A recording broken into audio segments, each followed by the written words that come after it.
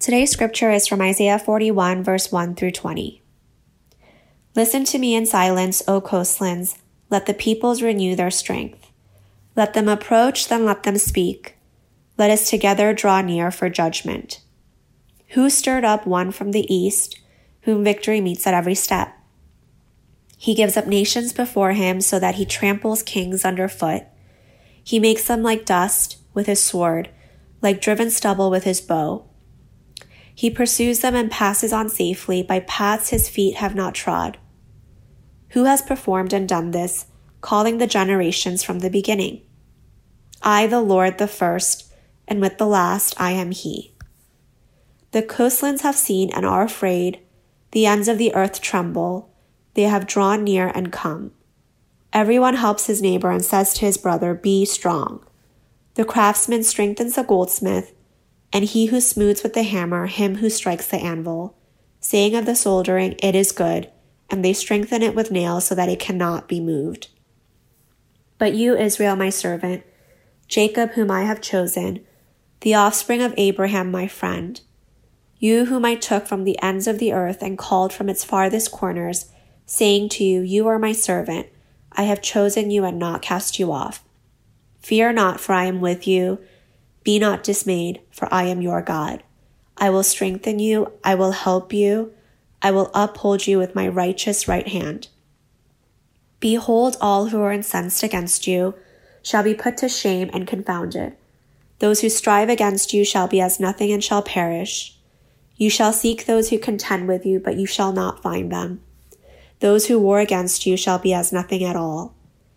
For I, the Lord your God, hold your right hand. It is I who say to you, fear not, I am the one who helps you. Fear not, you warm Jacob. You men of Israel, I am the one who helps you, declares the Lord. Your Redeemer is the Holy One of Israel. Behold, I make of you a threshing sledge, new, sharp, and having teeth. You shall thresh the mountains and crush them, and you shall make the hills like chaff. You shall winnow them, and the wind shall carry them away, and the tempest shall scatter them. And you shall rejoice in the Lord and the Holy One of Israel. You shall glory. When the poor and needy seek water, and there is none, and their tongue is parched with thirst, I, the Lord, will answer them. I, the God of Israel, will not forsake them.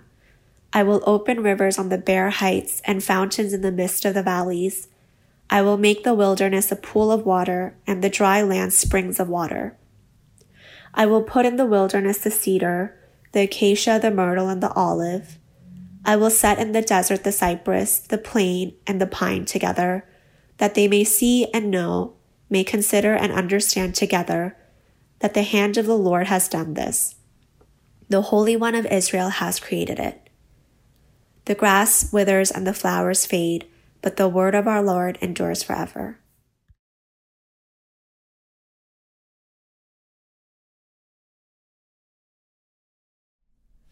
"2020 seems like a year of chaos. You can look up hashtag 2020 in a nutshell and see this. Godzilla running past and yelling, 'Get out of the way, they're coming.' Or you can find a graph about the relative importance of things in 2020. Sweatpants have seen the greatest gains, and shaving, of course, has been on a steady decline since March. You know, before I record these videos, I shave my head and trim my beard. But what you don't see is that I may not shave at all in between. You can look up hashtag my plans versus 2020 and see a balloon on one side and a pin to pop it on the other. No one saw this coming. And now that it has happened, you can find any number of predictions about how society will forever change because of the pandemic. But Yashka Mounk, an international studies professor at Johns Hopkins, offered an insightful critique in The Atlantic in May. He wrote, "COVID-19 will undoubtedly cause some important shifts, but the sensationalist predictions that now dominate the world's opinion pages are likely to be highly inaccurate." He goes on to use an example of the 1918 influenza pandemic. He writes, "The 1918 influenza ultimately killed more than 50 million. At the time, it must have seemed as though life could never go back to normal. Why would anyone ever risk, again, contracting a disease just to share a drink with friends or listen to some music? But the devastation of World War I and the 1918 flu pandemic was quickly followed by a manic flight into sociability. The Roaring '20s saw a flowering of parties and concerts. The 1918 virus killed more people than the deadliest war humanity had hitherto experienced, but did not reduce humanity's determination to socialize. 2020 has taught us two important lessons. First, we don't know what the future will hold. And second, we can't control it. A tiny virus, a small fraction of the size of a human hair, brought the entire world to a standstill. Isaiah 41 has a lot to say to us in this time. It says we might not know what the future holds, but God does. He knew what 2020 would bring. In fact, he's the one who brought it. We can't control the future, but God rules over history, and all of this is a part of his plan. What a tremendous comfort that brings us in this time. Even in the midst of a pandemic, a faltering economy, and societal changes, we can have a deep inner peace because we're confident that our good and powerful God rules history. Isaiah 41 was a prophecy about the future when Judah would be in exile in Babylon. Isaiah prophesied that one day the nation of Babylon would conquer Judah and carry them away into exile. But Isaiah also prophesied that the story wouldn't end there. Even in exile, God would still have mercy on them. And that's what Isaiah 41 is about. Let's get into it. This chapter starts out in a courtroom setting. That's what this language is in verse 1. Let me read it for us again. It says, "Listen to me in silence, O coastlands." This term means like the ends of the earth. It's what lies at the edge of the continents. "Listen to me, O coastlands. Let the peoples renew their strength. Let them approach, then let them speak. Let us draw near for judgment." Courtroom setting. God is summoning the whole world to hear his case. And the question is, who rules history? This passage is in the middle of two sections about idols. And the question is, who rules history, the Lord or idols? And then in verse 2, we see the evidence God presents for his case. It says, "Who stirred up one from the east, whom victory meets at every step? He gives up nations before him so that he tramples kings underfoot. He makes them like dust with his sword, like driven stubble with his bow. He pursues them and passes on safely. By paths his feet have not trod. Who has performed and done this, calling the generations from the beginning, that is, throughout all history?" And then here's the answer. "I, the Lord, the first and with the last, I am he." The Lord is the one who will raise up a king from the east who will trample his enemies underfoot. This is a prophecy about King Cyrus of Persia, whom Isaiah later names in chapter 45. If you've been around the church for a while, you probably are familiar with that verse from Romans 8 that says, "And we know that for those who love God, all things work together for good, for those who are called according to his purpose." It's a well-known verse for really good reason. It's a beautiful promise, and it can give us tremendous comfort, especially when we're suffering. This verse didn't come out of nowhere. Long before the Apostle Paul wrote it, God used the Persian kingdom for Israel's good and for his glory. This passage in Isaiah is an illustration of Romans 8:28. Even a brutal conquest by the Persian army would be used for the good of those who love God. How much confidence does that give us in this time? God is using even the COVID-19 pandemic for his purposes. And in fact, many of you have already told me how you've seen this in your own life. God has used this time to grow your faith or to strengthen your relationships with your family. But maybe you hear this and you think, how can God use evil for good? Doesn't that mean God is evil? The way theologians talk about this is by saying God is not the author or approver of sin. So God orchestrated the Persian conquest, but the unnecessary death and destruction was committed not by God directly, but by individuals in the Persian army. It's like when I sin, I'm choosing to do that, and I'm responsible for that. But God uses even evil for his good purposes. And maybe you don't buy it. Maybe you're skeptical of Christianity, and this is one of the reasons why. What's the alternative? Well, you can either say God is evil, or that he doesn't rule history. Either he's too weak to rule history, or he just chooses not to, or he just doesn't even exist. This passage is a direct confrontation to that thinking. The surrounding nations in this time believed that there were gods who were not all-powerful. There were territorial gods, and the stronger gods won over the weaker gods. So the Persian god was stronger than the Babylonian god, and so Persia conquered Babylon. But this passage says, no, that's not how it is. One God rules all time and space, and he works it for his glory and for the good of those who love him.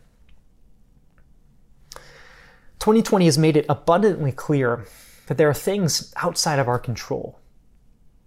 Here's what Christianity offers to you: the peace and confidence that comes from trusting that God is all-powerful and good, working even evil for his purposes. If you don't accept that, it leads to something very different. Look at the next verse. This is the nation's response. Verse 5. The coastlands have seen and are afraid. The ends of the earth tremble. They have drawn near and come. If you don't believe there is an all-powerful God, then when life doesn't work out the way you want it to, or when you lose your optimism about human potential, you're going to be driven to fear and despair.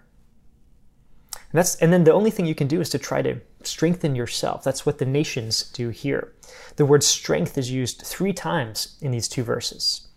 Verse 6, everyone helps his neighbor and says to his brother, be strong.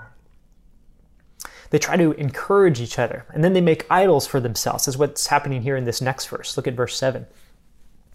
The craftsman strengthens the goldsmith, and he who smooths with the hammer, him who strikes the anvil, saying of the soldering, it is good. And they strengthen it with nails so that it cannot be moved. You see the irony here that the idols that are supposed to save these people themselves need to be strengthened. They strengthen it with nails so that it cannot be moved.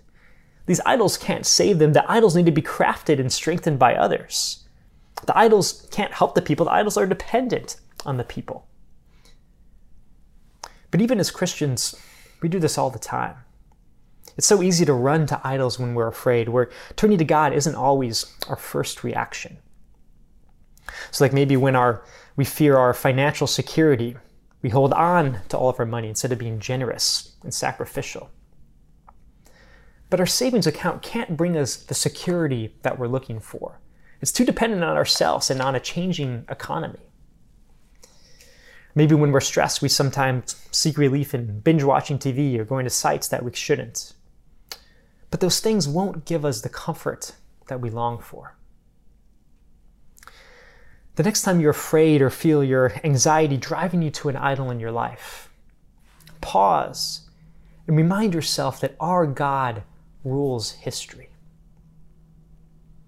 Only God is big enough and good enough to provide the security and comfort our hearts are desperate for. Ask him for help. Ask him to strengthen you.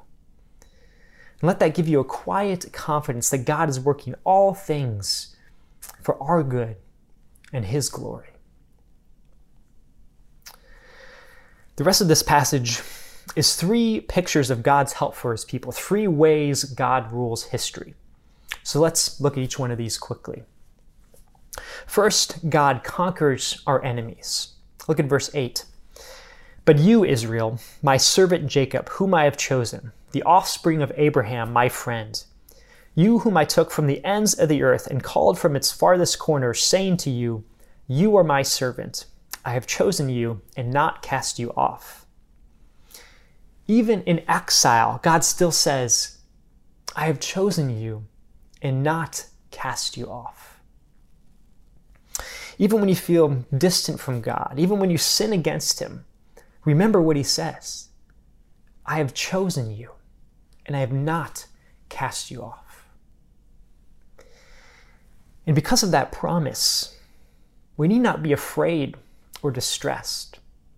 Look at verse 10. Fear not, for I am with you. Be not dismayed, for I am your God. I will strengthen you. In contrast to those who try to strengthen themselves, God says, I will strengthen you. I will help you. I will uphold you with my righteous right hand. And in the Hebrew, these phrases just kind of heap up on top of each other. We could maybe translate this as, I will strengthen you. Indeed, I will help you. Indeed, I will uphold you with my righteous right hand. And then he says, behold, all who are incensed against you shall be put to shame and confounded. Those who strive against you shall be as nothing and shall perish, as all your enemies are going to come to nothing. You shall seek those who contend with you, but you shall not find them. Those who war against you shall be as nothing at all. For I, the Lord your God, hold your right hand. It is I who say to you, fear not, I am the one who helps you. It's a beautiful picture. It's like a father holding his young daughter's hand as they walk through danger. God upholds us with his mighty right hand and holds our right hand.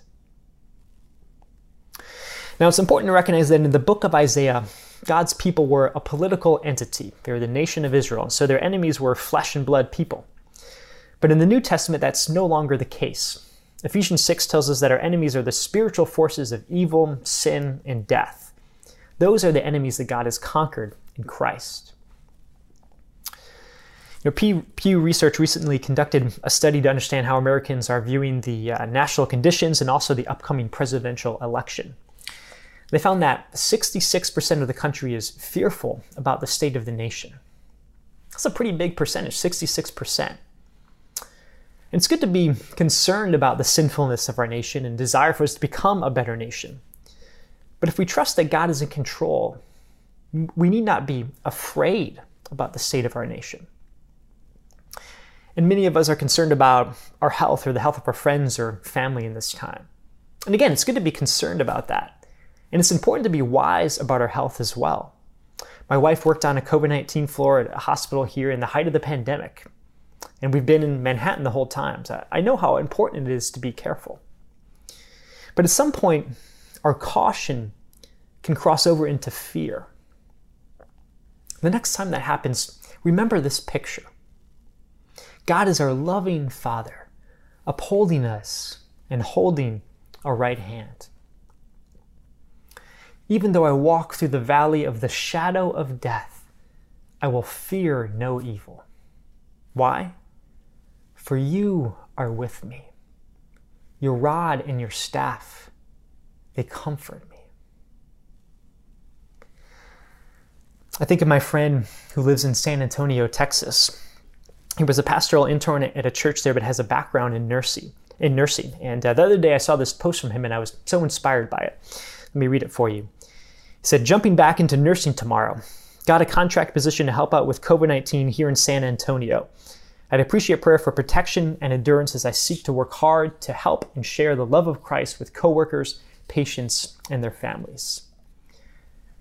That's someone who trusts that God is in control. Right as things were getting worse in Texas, he decided to step up and offer his help on a COVID-19 floor. I don't know about you, but that's really inspiring to me. What would your life look like if you had complete trust in God's rule? As Christians, we can trust that God has conquered our every enemy in Christ, even death itself. Those without God frantically construct gods for themselves. But those with faith in the true God can be at peace, even in the most tumultuous situations, even in the face of death, because we know that our good and powerful God is with us. God conquers our enemies, and second, God removes our obstacles. Look at verse 14. Fear not, you worm. Worm here being a metaphor for weakness and insignificance. Fear not, Jacob, you men of Israel. I am the one who helps you, declares the Lord. Your Redeemer is the Holy One of Israel. Behold, I make of you a threshing sledge, new, sharp, and having teeth. You shall thresh the mountains and crush them, and you shall make the hills like chaff. You shall winnow them, and the wind shall carry them away, and the tempest shall scatter them. The picture here is of Israel clearing a path like a farmer does at harvest. And you shall rejoice in the Lord, in the Holy One of Israel you shall glory. Now, it's a little bit hard to understand what this is all about, but chapter 40 helps us. Listen to how similar Isaiah 40 verses 3 through 5 is. It says, "A voice cries, in the wilderness, prepare the way of the Lord. Make straight in the desert a highway for our God. Every valley shall be lifted up, and every mountain hill be made low. The uneven ground shall become level, and the rough places a plain. And the glory of the Lord shall be revealed, and all flesh shall see it together, for the mouth of the Lord has spoken." Again, it's a leveling of paths, a clearing of obstacles. In ancient times, people would make a path for visiting dignitaries or conquering kings. That's what this language is probably referring to. And we do similar things today. Last month, I finished reading Michelle Obama's autobiography, and she talks in it about everything that had to happen in order for the president to be able to travel. So the route had to be vetted and timed to the minute, and he had to travel in this massive motorcade of over 20 vehicles. There needed to be police cars, a hazmat mitigation truck, a counter-assault team, an ambulance, a signals truck equipped to detect incoming projectiles, and there was always a helicopter nearby ready to evacuate the president and snipers positioned along the route. The president's own car had tear gas cannons and even a sealed ventilation system in case of a biological or chemical attack. The first time Michelle saw this motorcade, she apparently turned to her security detail leader and asked, "Is there a clown car? Seriously, is this what he's going to travel with now?" And he smiled and said, "Every day for his entire presidency, yes." Before the president could travel, the way had to be made clear. The idea in Isaiah is that God would use Israel to prepare the path for their coming king. They would remove every obstacle. But what obstacles is it talking about? The New Testament says John the Baptist is the fulfillment of Isaiah 40 verse 3. So that's pretty key as we try to understand what obstacles Isaiah 41 has in mind. And we read in Matthew 3 that John the Baptist prepares the way of the Lord by preaching repentance. He said, "Repent, for the kingdom of God is at hand." Unrepentant hearts is the obstacle that needs to be cleared.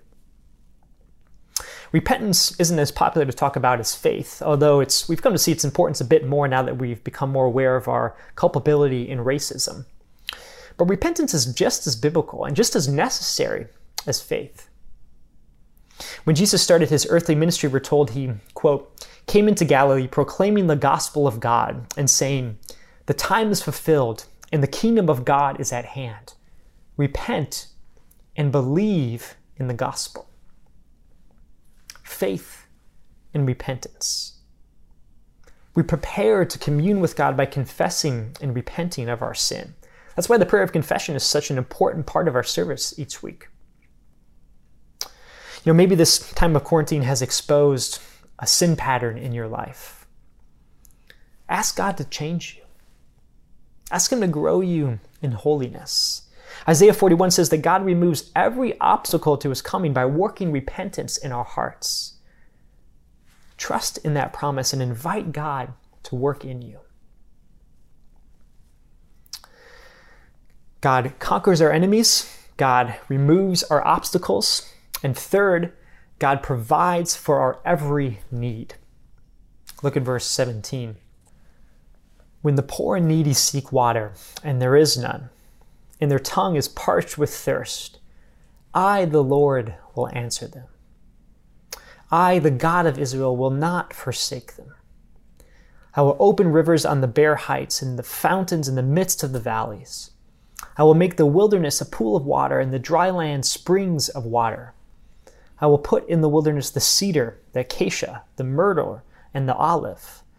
I will set in the desert the cypress, the plane, and the pine together."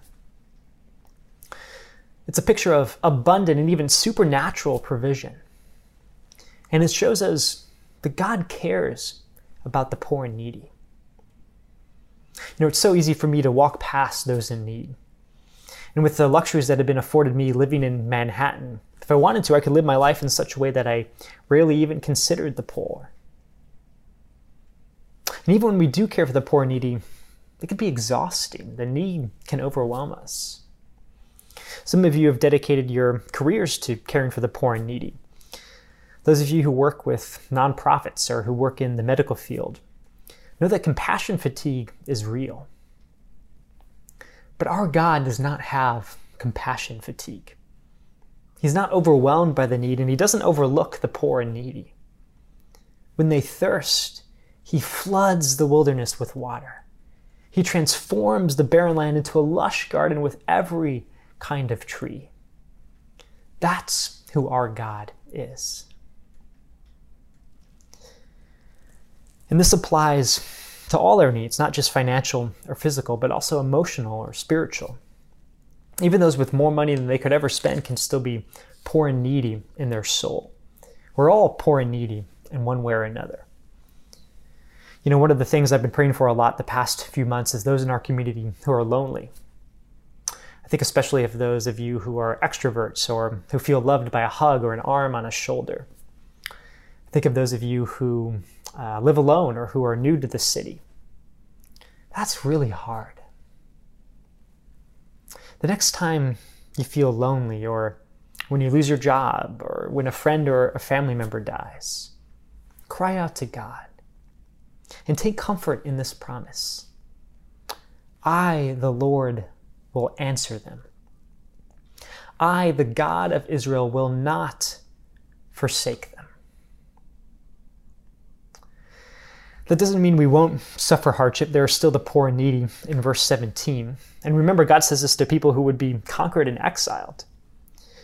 But it means that when we're needy and we cry out to God, God hears us. And he will answer us, if not in this life, then in the next. Jesus said, "In this world you will have tribulation, but take heart. I have overcome the world." He will abundantly supply your every need. And in verse 20, we see why God does this. In order that they may see and know, may consider and understand together that the hand of the Lord has done this. The Holy One of Israel has created it. He works all things for our good and his glory. And this isn't just for Judah, but for the whole world. We read later in chapter 48, "Go out from Babylon, flee from Chaldea. Declare this with a shout of joy, proclaim it, send it to the end of the earth. Say, the Lord has redeemed his servant Jacob." What does it look like for you to proclaim to the ends of the earth that the Lord has redeemed you? What does that look like with your coworkers or with your family? Psalm 71 verse 15 says, "My mouth would tell of your righteous acts, of your deeds of salvation all the day, for their number is past my knowledge." God rules history, and he has brought it to its climax in Christ. Mankind, through our rebellion against God, have made ourselves his enemies. But while we were his enemies, Christ died for us. He makes us his friends and conquers all our enemies, even sin and death itself. Our hard hearts resist God, but God has given us a new heart and worked in us repentance. God overcomes our every obstacle. And although for our sin we deserve God's wrath and curse, in Christ we have received every spiritual blessing. God abundantly supplies our every need. No matter what the rest of 2020 brings, we can face it with a quiet confidence and a deep inner peace, because we know that our good and powerful God rules history, and he's working it all out for our good and his glory. Let's pray. God, we confess that sometimes it's hard to trust that you rule history. Sometimes we can't understand why you do what you do. Sometimes it hurts. Help us to trust in you. Grow our faith and teach us to cry out to you when we're in need. Thank you for your promises to us in Isaiah. May we cling to them this week. Amen. Let's now give to God generously and sacrificially as a part of our worship, just as God has given so generously and sacrificially to us.